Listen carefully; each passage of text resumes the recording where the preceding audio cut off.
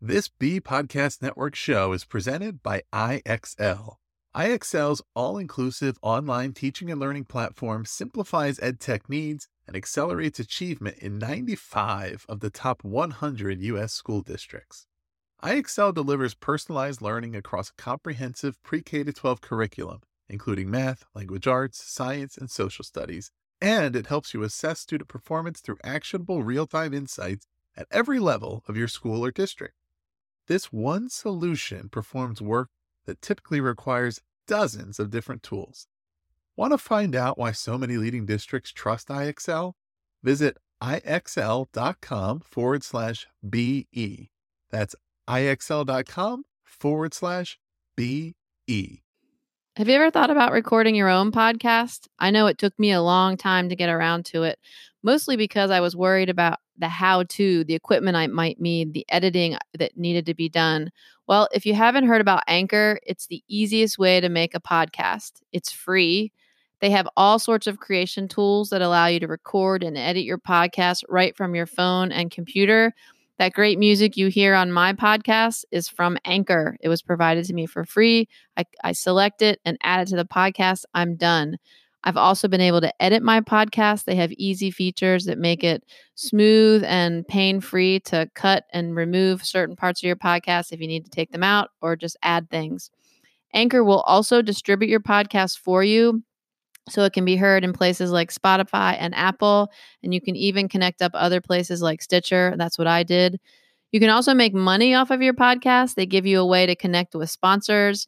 It's really everything you need, and it's particularly great for people who are worried about the technical side of making a podcast. So download the free Anchor app or go to anchor.fm to get started.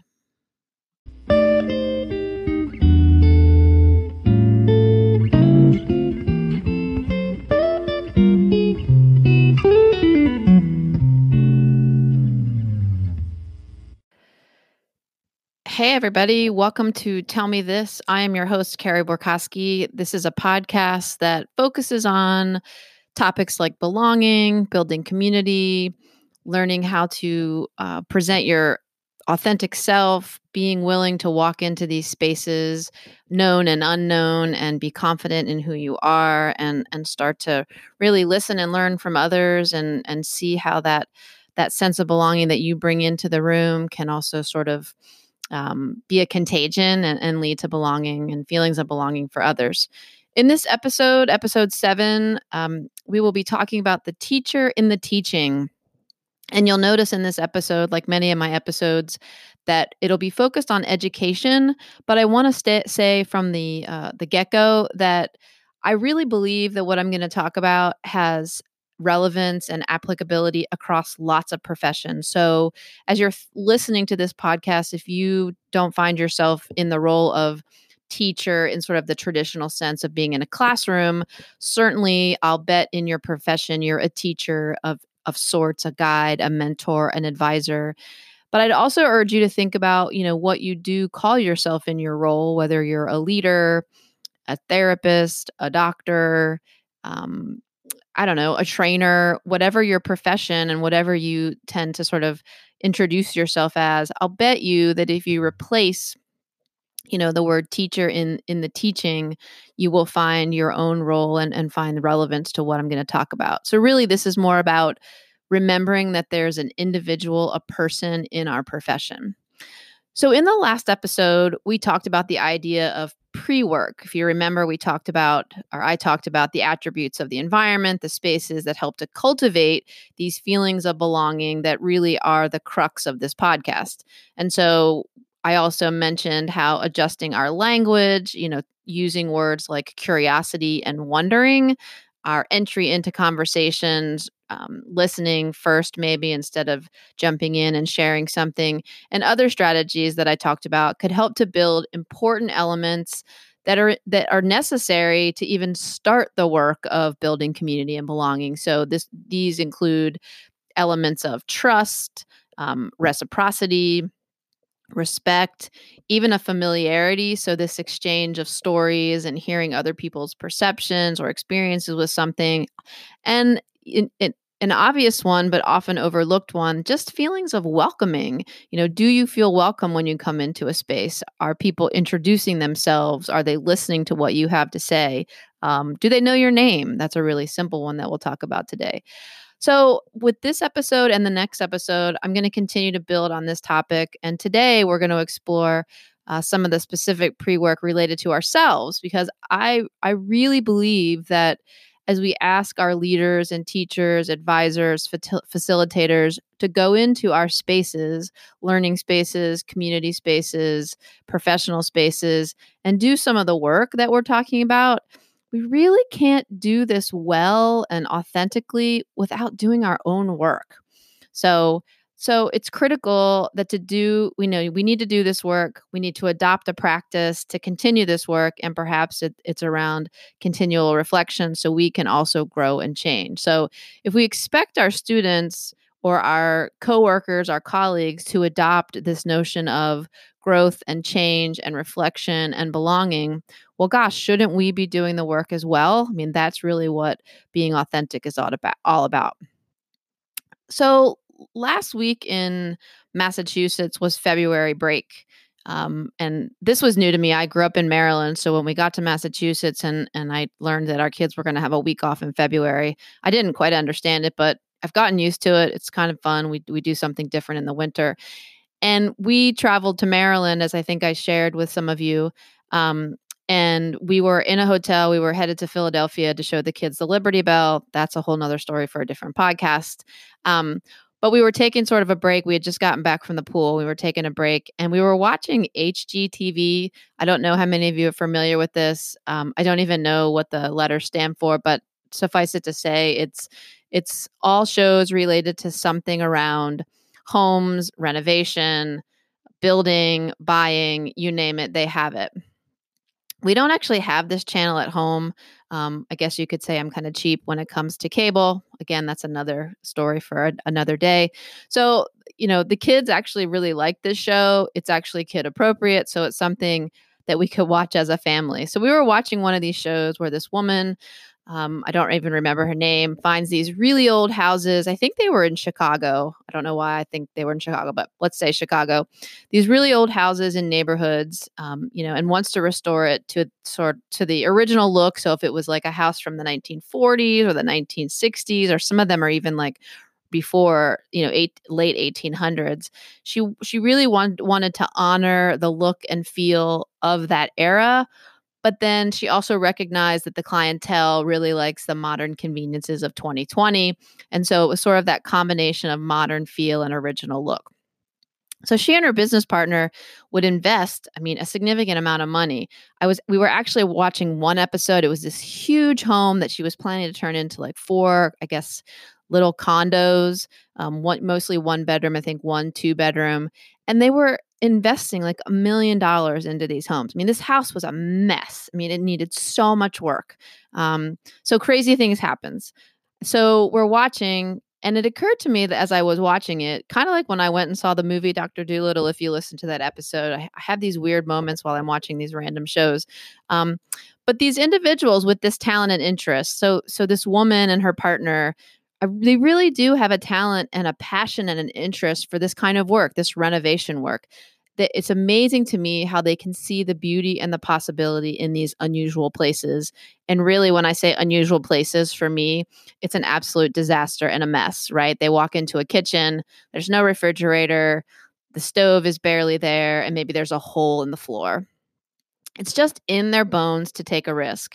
They're not worried about the mess. They're not worried about that hole in the floor. They're not worried that the fact that there's, wires hanging out the side of the house. They just can see all the possibilities and just get so excited when they find something that's just so unique to that particular time frame or era. Perfection is the furthest thing from their minds. Being good at these professions is not about being perfect.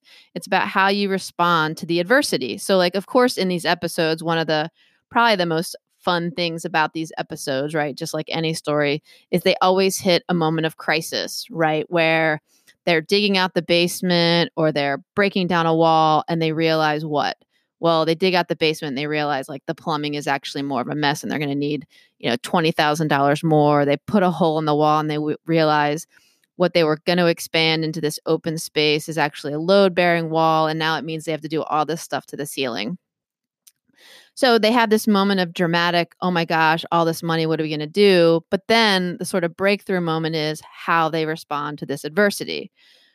In these cases, perfection really can be the enemy of good or done, right? Because if they had my mindset, which is my type A, worried about being perfect, I would never start that renovation because I would look at every house and think, oh, that is such a mess. All I want to do is sweep the floor and cover the hole up, right?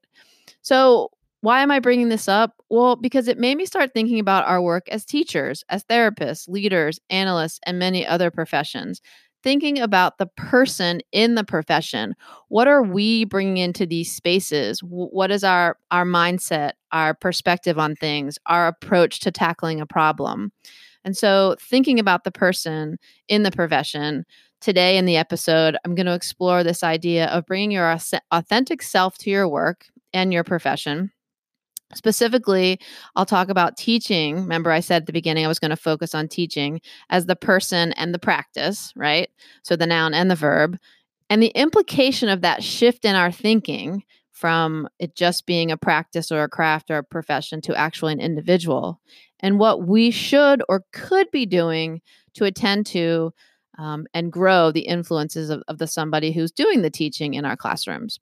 So for the episode today, I'm thinking the lessons are going to be around authentic approaches to our work, teaching as the person and the practice, and finally, as always, I try to bring an application to the episode, enacting this self-care. And specifically, we're going to talk about this idea of discomforting dialogue. So I hope you'll stick around for the episode. I think it's going to be a good one. So this is, again, episode 7, teacher in the teaching, and I'll be right back.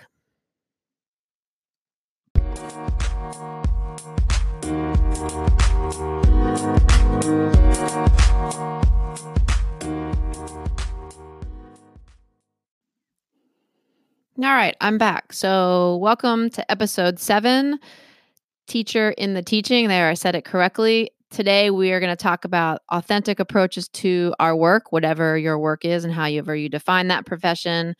I am going to focus on the teaching as the person and the practice, and then enacting this self-care in the form of something that I read about this past week called discomforting dialogue. So for thinking about authentic approaches to our work, I thought I would share a story with you. And before I get into that, just a reminder that this idea of authenticity or authentic, if we define it, if I go to, I think I went to dictionary.com, it says that it's when you represent your true nature or belief, true to oneself or to the person identified. So it's this idea of being genuine, real, and true, really showing, and I would say, the human side of things. So as I do often on the Tell Me This, I like to share a story about my grandmother. And so my grandmother actually worked in a grocery store. It was called Pantry Pride. I would be really surprised if there was anybody out there who knew what that grocery store was. I don't think they're in existence anymore. But she was in Maryland working in Pantry Pride. And I remember her as a cashier. So standing in the line with the cash register, checking you out as you left. It's possible she did other things, but as a kid, that's what I remember. When we would go visit her at the grocery store, there she would be standing behind her cash register. Now, she could have just done her job. She was really good at it. She could work a register. She was very good at bagging the groceries. I actually always joke with my wife, Susan, that I like to bag the groceries when we go to the grocery store because I just feel like I have it in my genes. It really bothers me when other people try to bag my groceries. I have a system, and I'm convinced that that system came from my grandmother. But again, another story for another time. But as I said, my grandmother could have just done the job, right? I mean, it's skills and knowledge, how you do the cash register. Of course, there's some math involved, and she was very good at math. And then this ability, as I said, I think was inherent to the Downey genes that I inherited of being able to figure out how to situate those items into those bags appropriately. But my grandmother found the human side in everything she did. And what do I mean by that? She did not and probably could not just do her job, no matter what she did. My grandmother she owned a laundromat. She and my grandfather, when they first got married, actually had a confectionery in the front of my grandmother's parents' house near Baltimore. And in everything she did, she couldn't just punch the numbers. So in the grocery store, it wasn't just that she could punch the numbers of the register, run the groceries over the scanner, and toss them in the bag. What did my grandmother do? Well, hopefully you could probably guess by now because you've heard a few stories about her. She always had a big smile on her face. She was always super excited to see people. And to be honest, she always acted like you were the first customer she was greeting for the day. She talked to people in line, shared her stories, knew her customers, and cool enough, she would follow up when they shared stories. So she was really good at, a customer would come in on a Monday maybe and tell a story about something that was coming up that week. And when my grandmother saw them the next week or a few days after, she'd always follow up. Really a good sign, I think, of a listener. She just generally had a way of creating community, even in her grocery store.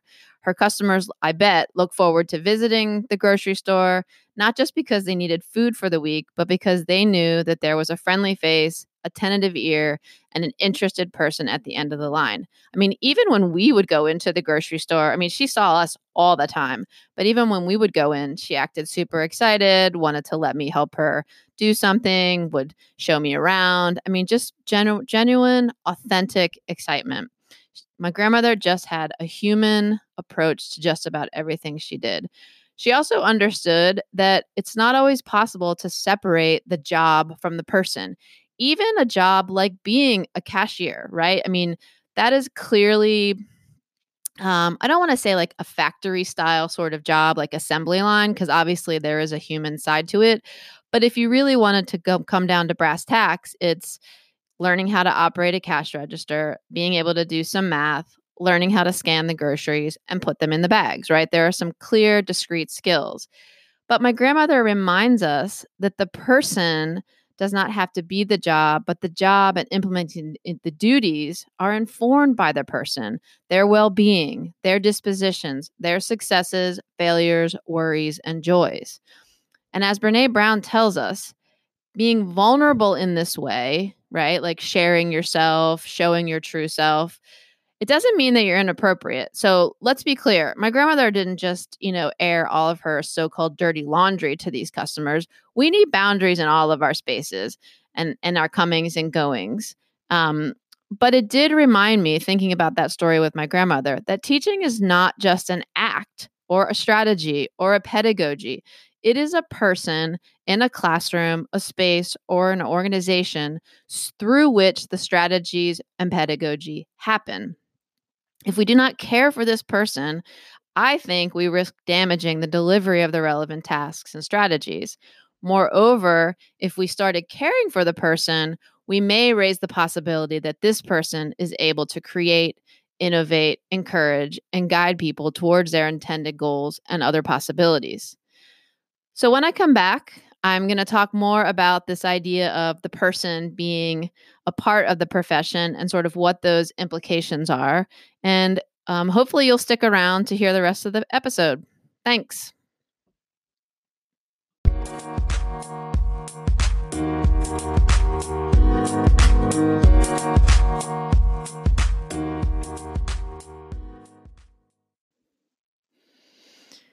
All right, welcome back. Thanks for sticking around. I guess I'm wondering, tell me this. Are you thinking about how fun it would be to go into my grandmother's grocery store and have her check out your groceries? Or are you still contemplating why Carrie is so obsessed with bagging her own groceries?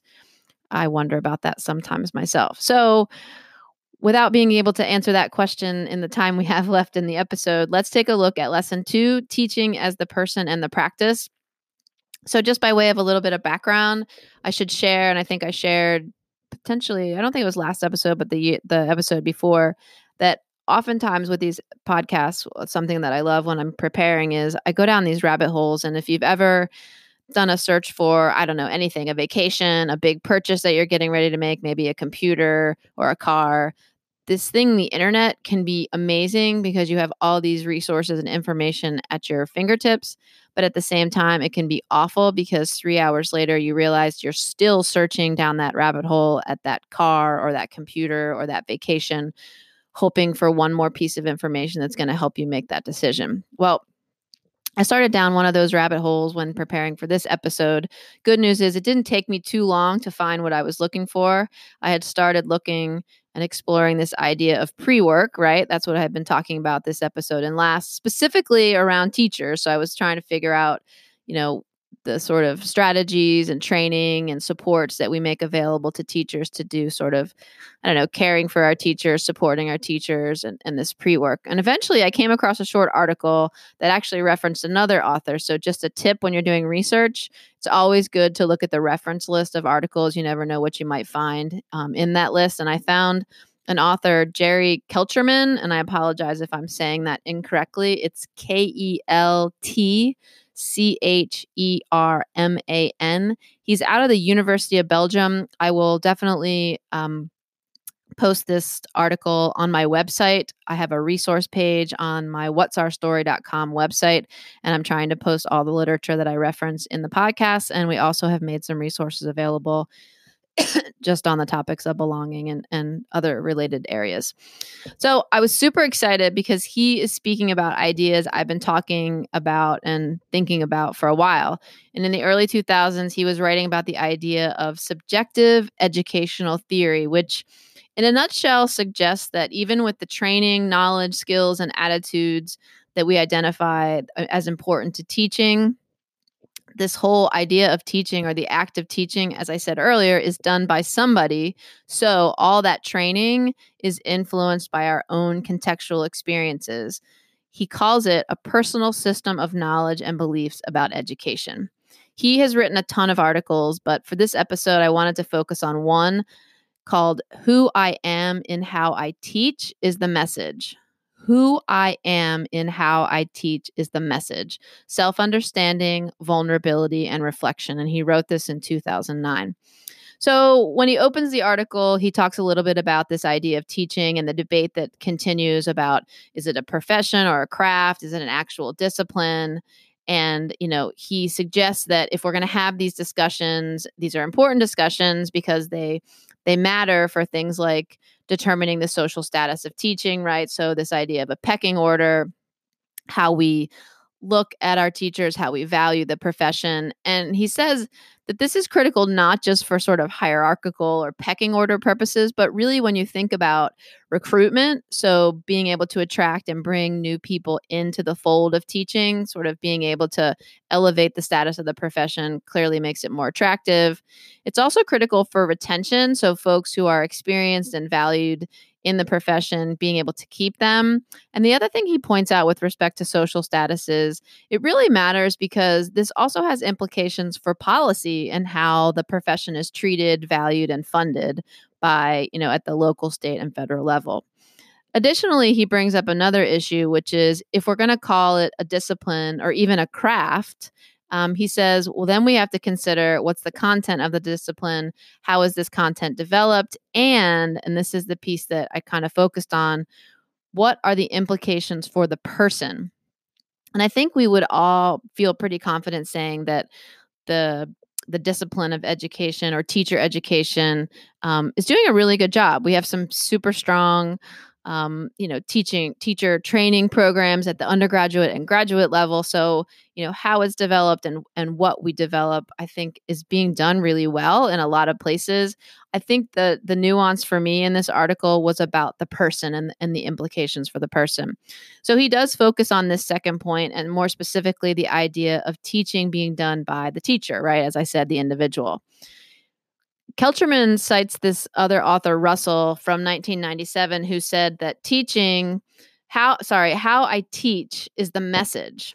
And so I had to stop and think for a second, how I teach is the message. And I was like, okay, for me, the way I interpret that quote is think about going to a conference or listening in on a webinar or attending a lecture. And let's say for simplicity's sake that the person giving the lecture, facilitating the conversation is going to talk to you about, new strategies or best practices for using PowerPoint effectively, right? So many of us, I'm sure, have used PowerPoint or Google Slides at some point in our profession. And so, yeah, I'm up for seeing and hearing about that because I don't love PowerPoint, but I would like to learn how to use it better.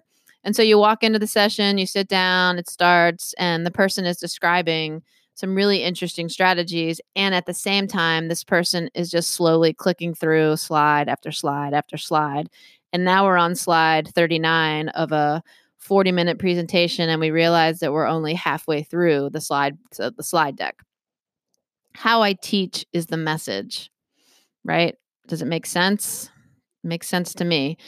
Kelterman takes this a bit further and says that who I am and how I teach is the message.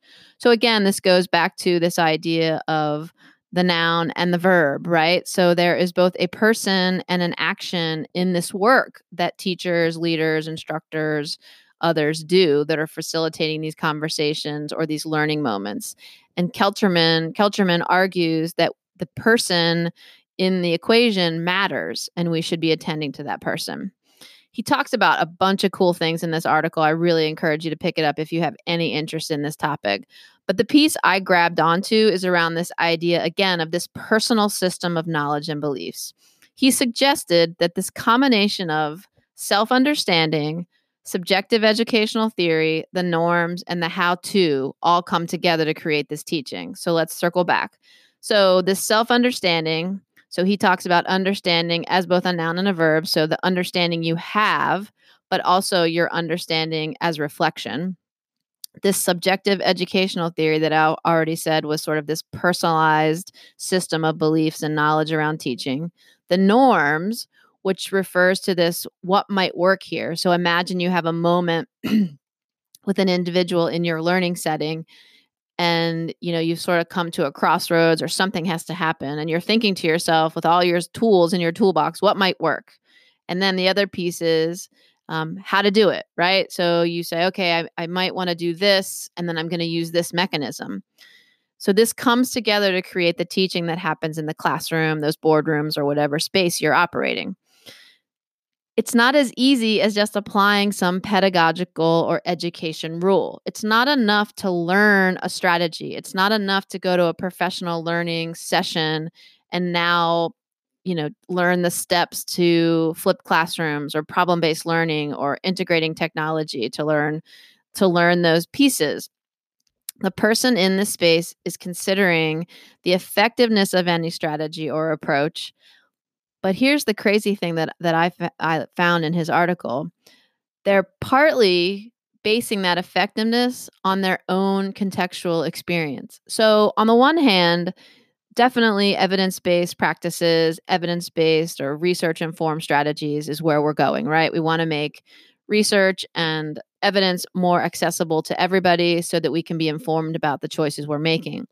That choice, however, is not solely based on empirical evidence. It's also based on your own personal experiences. So if you had a really positive experience with lecturing or direct learning, direct instruction, for example, that might be your go-to strategy. Right? So, and likewise, if the situation calls for problem-based learning, but you didn't have a great experience with problem-based learning as a student or as an instructor in some work session, it may not be your go-to. Well, why do I say this? Because we as instructors make judgments about how to engage or not engage with a particular strategy. So if the particular strategy did not work, the person leading the class may not have the confidence or the evidence that it's the appropriate strategy in this circumstance. He also suggests that teaching is inherently vulnerable. He noticed that teachers are not in full control ever. No surprise to anyone, right? This is probably also true to leaders, to folks who facilitate other situations like coaching, or if you facilitate or lead any sort of group, if you think you're in control, you're just not, right? He also said that teachers are vulnerable because they can only kind of prove their own effectiveness through student outcomes.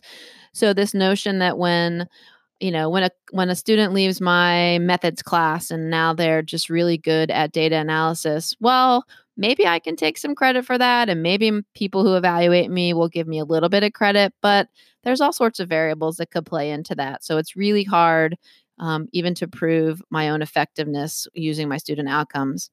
And the other reality is that teachers make dozens of decisions every day with limited knowledge. There's no way to have full information about students, the situation, the classes, and yet we have to make decisions, lots of decisions on a daily basis. So this committed judging and caring action attempts to open up these education spaces for our students. So much vulnerability. That is exactly how we would define vulnerability. So think about that, right? The teacher is in the teaching. It's not just the ability to carry out the craft or the activities or the actions or the pedagogy. There is a person doing this work, and the person's experiences and their feelings around their vulnerability influence how they walk through these spaces. The other thing that he mentioned in his article, and hopefully you know by now how much I love paradoxes. Well, here's one for you. The knowledgeable, planned, intentional, and purposeful actions to achieve pre-planned goals, right? So this sounds like classic education situation, right?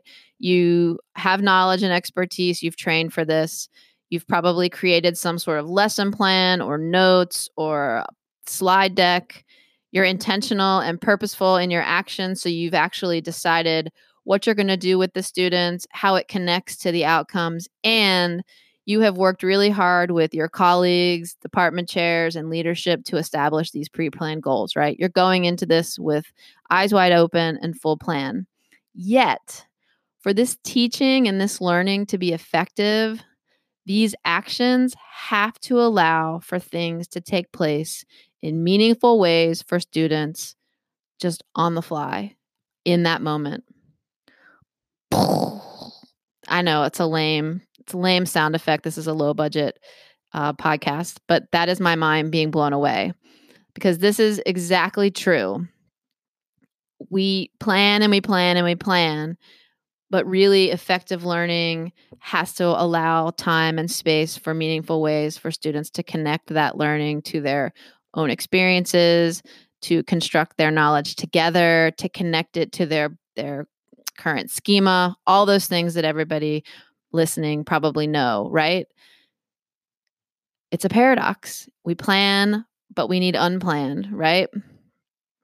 I worry, and what I'm concerned about these days is that I'm not sure, as good as our teacher training is, that this is built in to the training. Even there are probably some really great programs out there that are doing this work, but given the age of accountability, I don't know that there's a culture there. So even if the programs are doing it, there's sort of this implicit message built into the age of accountability that we don't have time for this, right? That you have to go in there well prepared and try to control everything you can, when the reality is that you can't and you shouldn't.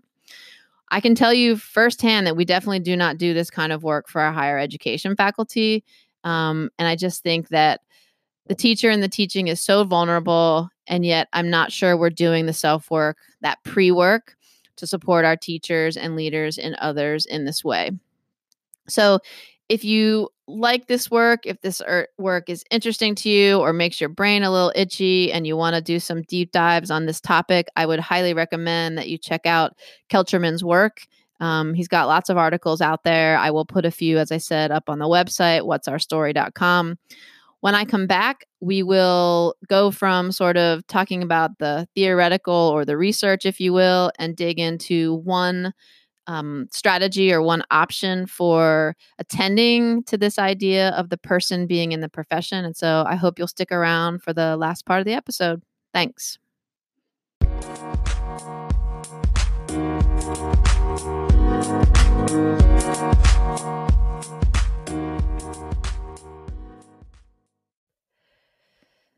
All right, welcome back. So I talked a little bit about Kelcherman's work and this idea that the teacher in the teaching, and this notion regarding, who am I and how I teach is the message. So really getting at this self-understanding, this vulnerability, And the last part of that article gets into reflection, the different kinds of reflection. So I wanted to unpack as our final lesson for the episode today, this idea of discomforting dialogue. I know in previous episodes we've talked about critical reflection and the value of dialogue. And so I specifically wanted to talk about discomforting dialogue. Leonard Cohen, he's a Canadian poet and songwriter, talked and described, I think, in his songs and poetry, this idea of cracks and this notion that they destroy the goal of perfection, right? That you cannot reach perfection if you start with cracks, and that these cracks open up the possibility for new perspectives. So in order to take this in, this idea of cracks, this vulnerability that teachers face, this need to be experts and planners and achieving these pre-planned goals or pre-identified goals, but at the same time having to create spaces that are organic and sort of just emerge, we really need to provide space, support, and training to have these discomforting dialogues. Being vulnerable, being unable to control a moment, knowing that some of the best learning is going to require that stuff just comes up and that our students construct meaning and come up with questions that we just can't and shouldn't prepare for. That's probably discomforting to a lot of people. We as educators and leaders and facilitators, as parents, as friends, need to talk deeply, share, and critically challenge our own perspectives, assumptions, and wrestle with what we believe and what we see as the reality. I just think only through these processes can we continue to develop our own, as Kelterman calls, our subjective educational theory to address both our needs and also the needs of our students. I know at this point in the episode, I'm not usually telling a story. I have done that already, and I did share the story of my grandmother in her grocery store. I just couldn't help myself, though, given the topic of this discomforting dialogue, because I'm going to be honest with you, the story I'm going to share is a personal one, and it is discomforting for me, but I think it's important to share for others to hear. And I think the more I tell it, the less discomforting it gets. And I think that's part of the point, right? Is to be authentic and sort of live our own truth. So, as I said, I'm going to be honest. Some of you who know me well, I have shared with you that I suffer from imposter syndrome as an instructor, as a researcher, whatever professional hat I have on at the moment, a lot. Even with my years of experience as teaching, I've published a few papers, the training that I've gone through, and my credentials. I just do not always feel like I'm up to the task, whether it's research or teaching. And I'm not sure I'm worthy of this great responsibility of being a teacher. I think over the years, I've done some deep reflection into these feelings. And as I said, I still struggle. I mean, I think we'd like to think imposter syndrome is something that's like a one and done, right? You feel it, you get over it, you move on. I don't think that's true. I think that it comes up in different ways when we embark in new territories, or when one of those new learning moments emerges with our students that we just haven't come upon before. So I still struggle. And I'm starting, however, to look at these struggles differently. And to me, that's the change. The problem isn't that I hit adversity or that I feel imposter syndrome. The challenge for us as leaders, instructors, as professionals is, how do we respond to that struggle? Remember earlier in the episode, I talked about those amazing renovators, those creative minds, those designers who can see something and see that hole and see possibility. So don't beat yourself up because you feel imposter syndrome. Get on yourself and hold yourself accountable for how you react. So for me, this reflection that I've done and continue to do helps me to look at this struggle, the same struggle I've had, differently. And that's most of the time. So when I started teaching, I pretty much carried around a pretty big chip on my shoulder. It was a big one.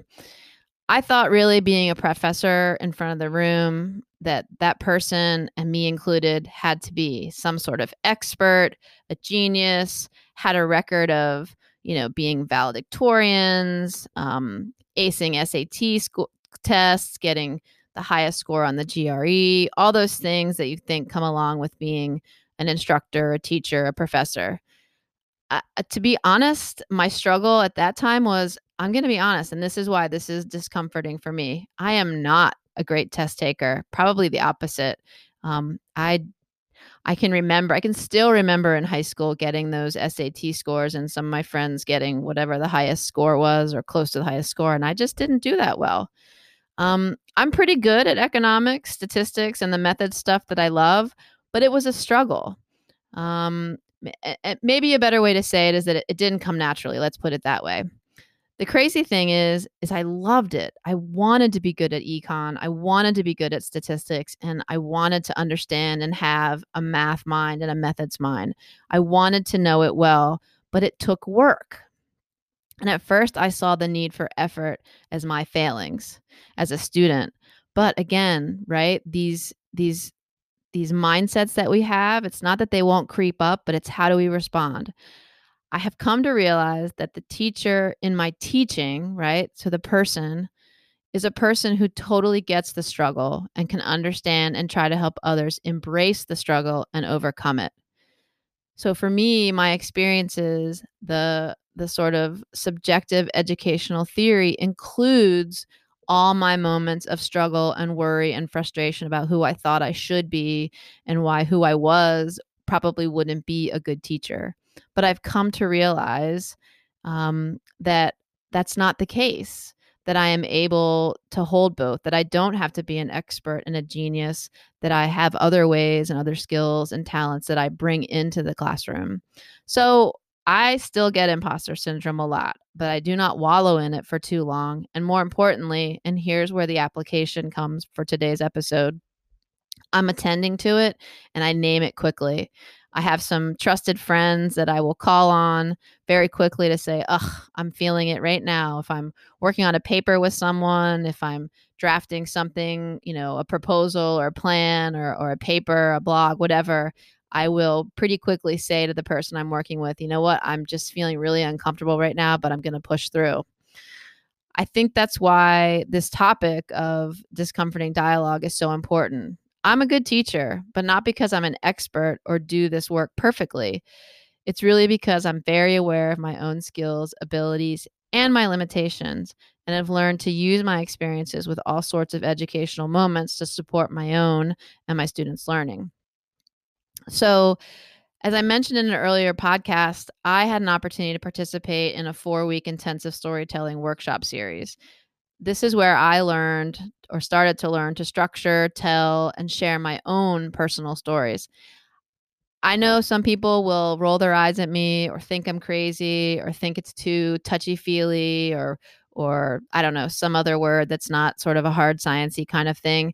But I strongly believe that storytelling might be one way that we could start to identify, explore, and make sense of these cracks that we all see and experience. I mean, Donald Schoen back in the 70s started talking and writing about being a reflective practitioner.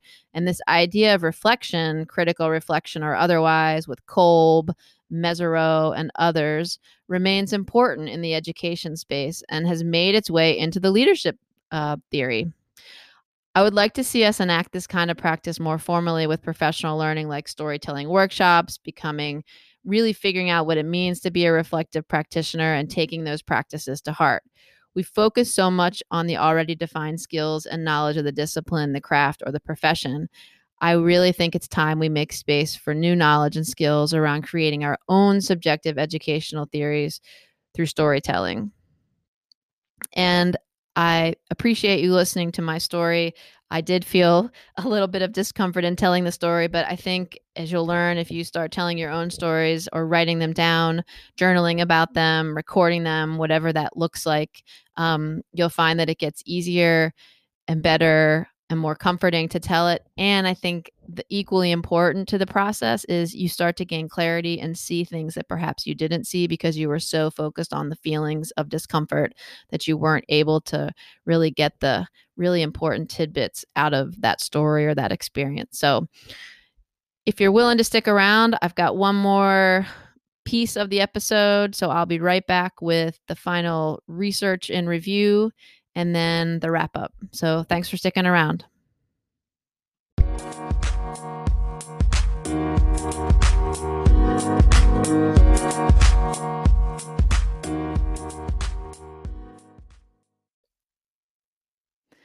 Thanks for sticking around. I am Carrie Borkowski. This podcast is Tell Me This, and today's episode 7 is about teachers in the teaching. We've talked about authentic approaches to our work and being real and true and genuine, and that we don't just do the actions of a profession, that we bring our whole selves if we're being authentic. What it means to be teaching or as the person and the practice. And so we talked a little bit about Kelterman's work. And then finally, I offered a personal story and some tips regarding discomforting dialogue and how storytelling could really make a difference in the work that we do as professionals, whether it's teachers, leaders, educators, therapists, advisors, or something else. So the last part of this episode, as always, I like to bring a little bit of research to the discussion. We did talk about Kelterman's work, so I'm giving you a double dose today. This is actually an essay from a Brookings Institute report. The report is called Meaningful Education in Times of Uncertainty, and it was published in August 2017 by the Center for Universal Education, which is housed in the Brookings Institute. The particular essay that I was going to just talk briefly about is by Kim Samuel, and it's called Caring Classrooms, Respect, Recognition, and Reciprocity. And again, I will post this on my website, what'sourstory.com, under the resource page. So if you're interested, please take a look at it. So Kim Samuels, it's a short essay, but she quickly introduced this idea of why we should be thinking about caring classrooms. And I think all of this will relate to the discussion I've had today with you about teachers in the teaching and sort of why we should be attending to this person who's walking into the classroom, not just the skills and pedagogy. So she quotes a few statistics that I found pretty striking. Unfortunately, I wasn't that surprised, but it's always more powerful, I think, when I see it in the evidence. So she says that in a recent survey of Canadian undergraduates, 66%, so over 2/3 of Canadian undergraduates, reported feeling and being very lonely. She also cited a National College Health Assessment. I think it was a 2015 study, but I'm not 100% sure from reading her essay. But she quoted things that U.S. undergrads reported, 19% of them reported that things were hopeless. Over 50% of the sample said they were feeling overwhelmed. And about a quarter of the sample said they also felt very lonely, similar to the Canadian undergrads. And finally, she reports a study of UK students. And in those undergraduate institutions, they saw an 80% increase in mental health issues. She goes on to say that students, it's not just enough that teachers go in and really care about their work and are passionate about doing this work in higher education. It's that students need to feel that they're cared for. And she suggests that we consider as instructors and leaders these ideas of respect, recognition, and reciprocity. So that sounds kind of familiar, doesn't it, given our conversation last week on the pre-work and trust and welcoming and things of that nature. So she defines respect as voices being heard and valued. Recognition is that everyone is seen and accepted. And reciprocity is when students feel like they have something to give, but also something to gain. So again, I picked this article partly because I just thought it was an interesting article and it was a quick read. So I always like to offer things that are pretty easy to get through given our time constraints. But I also love to find an article about topics that we've been talking about and really care deeply about. She offers a few strategies. Again, this was a short article, so there wasn't a lot of depth to the discussion, but she mentions, and I had talked about it earlier in this episode, learning names. It's such a simple strategy, but so powerful. And I can speak from experience having run onboarding for doctoral students as a director of a master's program, running orientations and things of that nature. It's just students and faculty too get really excited and I think feel a real connection when they know you've spent the time to learn their names. She also suggests that as instructors and facilitators of class discussion, whether it's small group discussion or otherwise, to really encourage new voices. And so I've heard instructors say things like, if you are the kind of person who really likes to talk in a group, which would be me, surprise, surprise, try to be quiet and be a good listener. And if you're a person that is more introverted and likes to listen and is less likely to share their opinion, try in this activity to bring your voice to the conversation. So using little strategies like that can encourage and invite students to bring their voice into the discussion. She suggests collaboration where the groups are clear in that there's contribution and give and take from all sides, so that perhaps I often do, just speaking from personal experience, I often try to get my groups where I know, somebody might have a real strength in a particular kind of method, whereas another group member will be really strong with writing or another methodology, so that as we move through the different activities, there's a give and take in those groups. The other thing she mentions, which I've seen in other articles, is this notion of just changing the learning space. So again, simple strategies, changing formal lecture halls into big space, open spaces with perhaps chairs in circles or cornered areas where students can go and collaborate instead of it being rows of chairs and a lecture at the front of the hall. Remember, there's a message. The message is in how I teach. So I think that also goes along with the learning space. The bottom line that she also mentions, which I find really interesting and really relevant to our discussions in this episode or this podcast, is that feelings of belonging and perceptions of belonging inspire students to change and heal the world they inherit. So she argues that if we can start this work in our classrooms or in our community centers or on our ball fields, that perhaps this will have a ripple effect out into the world, and that we need to focus so squarely on what students believe about themselves. It's not just the learning, but their belief in themselves. So as I read that article and prepared for the podcast, I really thought and wanted to ask you to tell me this. Do you think this same article could have been written about our instructors and educational leaders? Do you think that our teachers and leaders and advisors and other folks feel that loneliness or feel that frustration? I wonder if they would also express a need to feel heard, seen, and a part of something. I can tell you, having been a faculty member at different organizations for a while, I've definitely heard this sentiment from colleagues at different places. So I don't think it would be far from the reality to think that we could write an article that would be similar, but from the teacher perspective.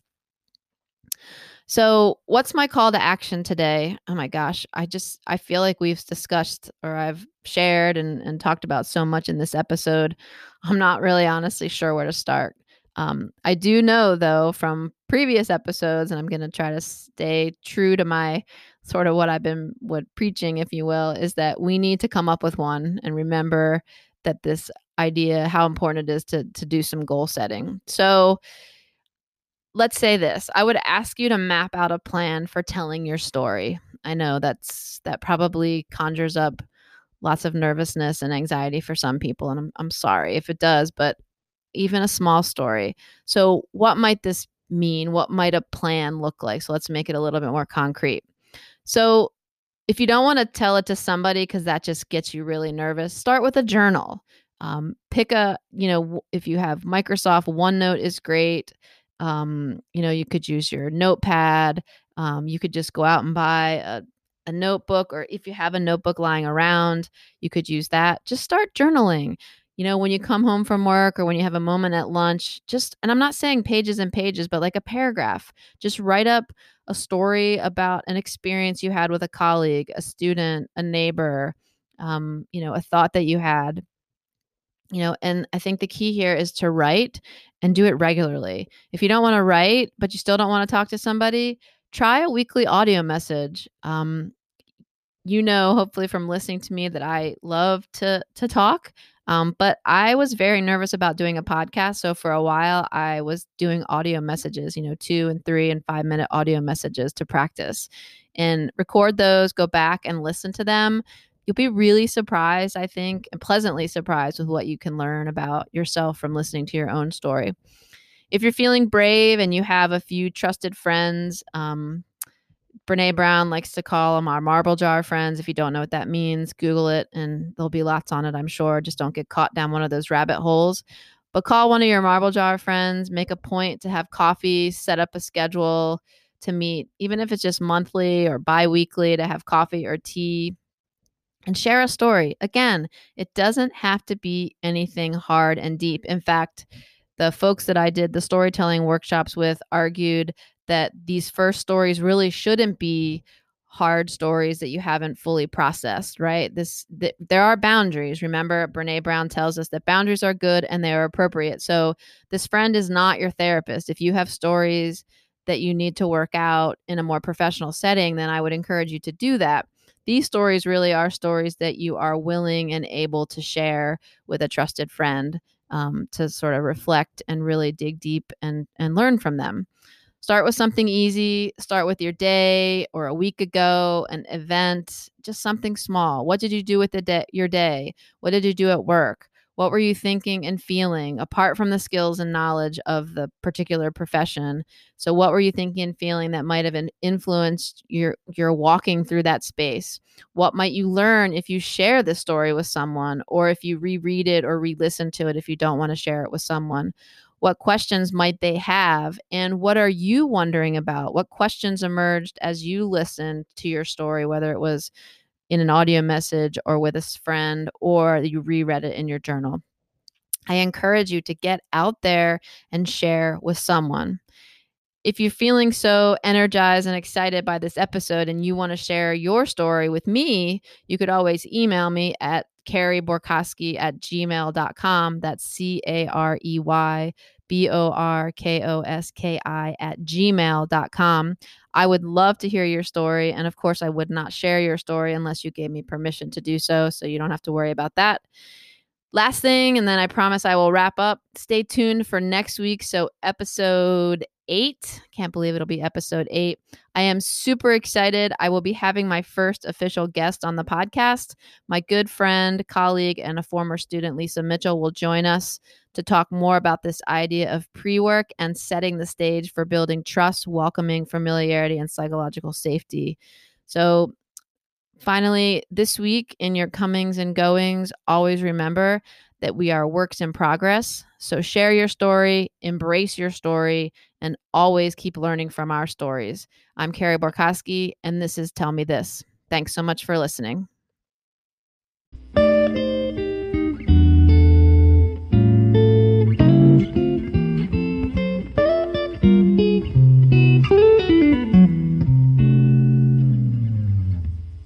Do you want to simplify your school's technology, save teachers time, and improve students' performance on state assessments?